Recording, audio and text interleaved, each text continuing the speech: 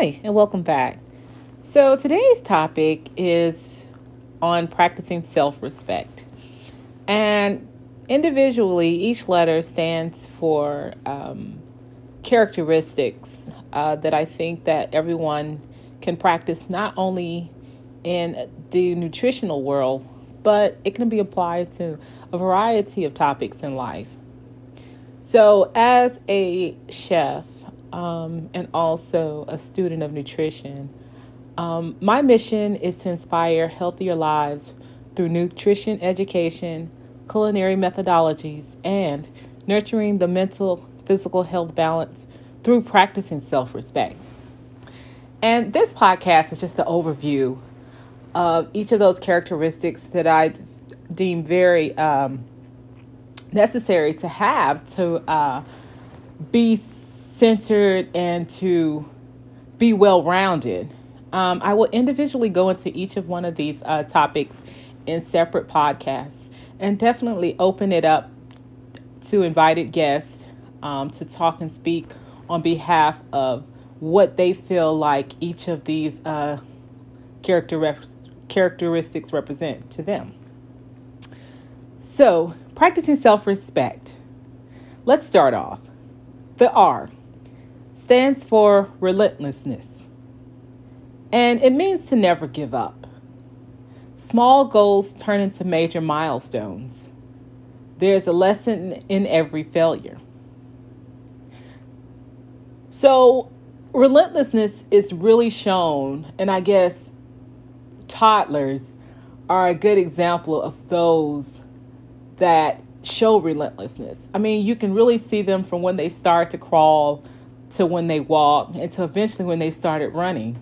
I mean, they really are not thinking about the consequences, but know that they have somewhere to get. Relentlessness. The next letter is E, empathy. Empathy is another word for understanding. It means that you don't have to agree with everything. You just acknowledge another person's feelings. Because just because you're not going through something or you don't have firsthand knowledge, just to have the compassion to understand.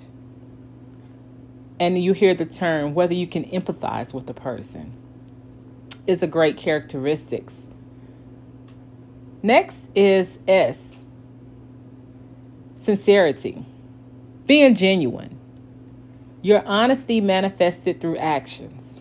So you know what they say, actions speak louder than words. What can you do to prove your words worthy? Through your actions, how can people describe you? Are you genuine in everything you do? P, passionate. What is your drive? Why you do what you do? Personally, my drive is nutrition and food. I really love talking about the two as they go hand in hand.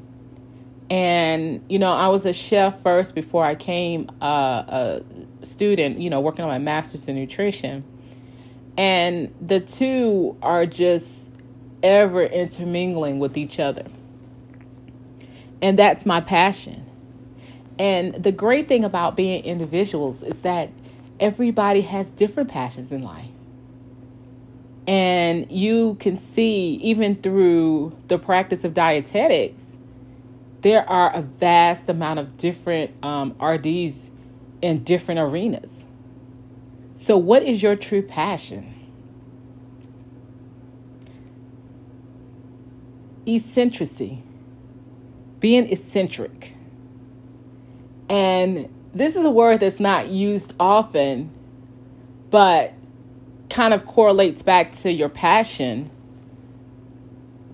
Eccentricity is being an individual, embracing you.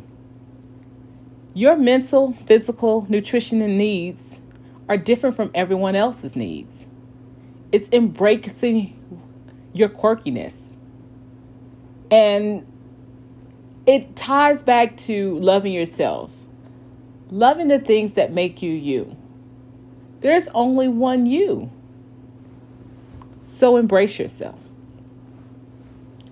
C, courageousness. Being willing to stand at any time for your beliefs and taking that fork in the road. And one of those things, as you get older, we tend to not think of having courage at facing many of life's different challenges. But some may say that the opposite of courage is fear. But courageousness is having a stance, taking a stance, being present in the moment, and standing sometimes when no one else will stand with you. T, thankfulness. Just being grateful for all of life's blessings, big or small. And another synonym that goes along with this is being humble. Stopping and appreciating just the small things in life. And even saying thank you to a stranger. We talk about the act of chivalry is dead in this generation, but I think it comes in different packages. And I am I really encourage us to teaching our youth about being thankful. And, we understand what respect means in how we treat each other. But I think with these 7 different characteristics, and I'll go through them once again, is that it will embody what we should embrace as a person. So as you're trying to mature yourself and listen to the podcast on Let Today Be Your January 1st, as you are renewing yourself and creating milestones for the next year, think about how you can nurture your mental, physical, and emotional health. How do you comprise all of these characteristics in yourself? And remember, I will do an individual podcast for each of these characteristics, and we'll have guest speakers in. So watch out for those 7 episodes.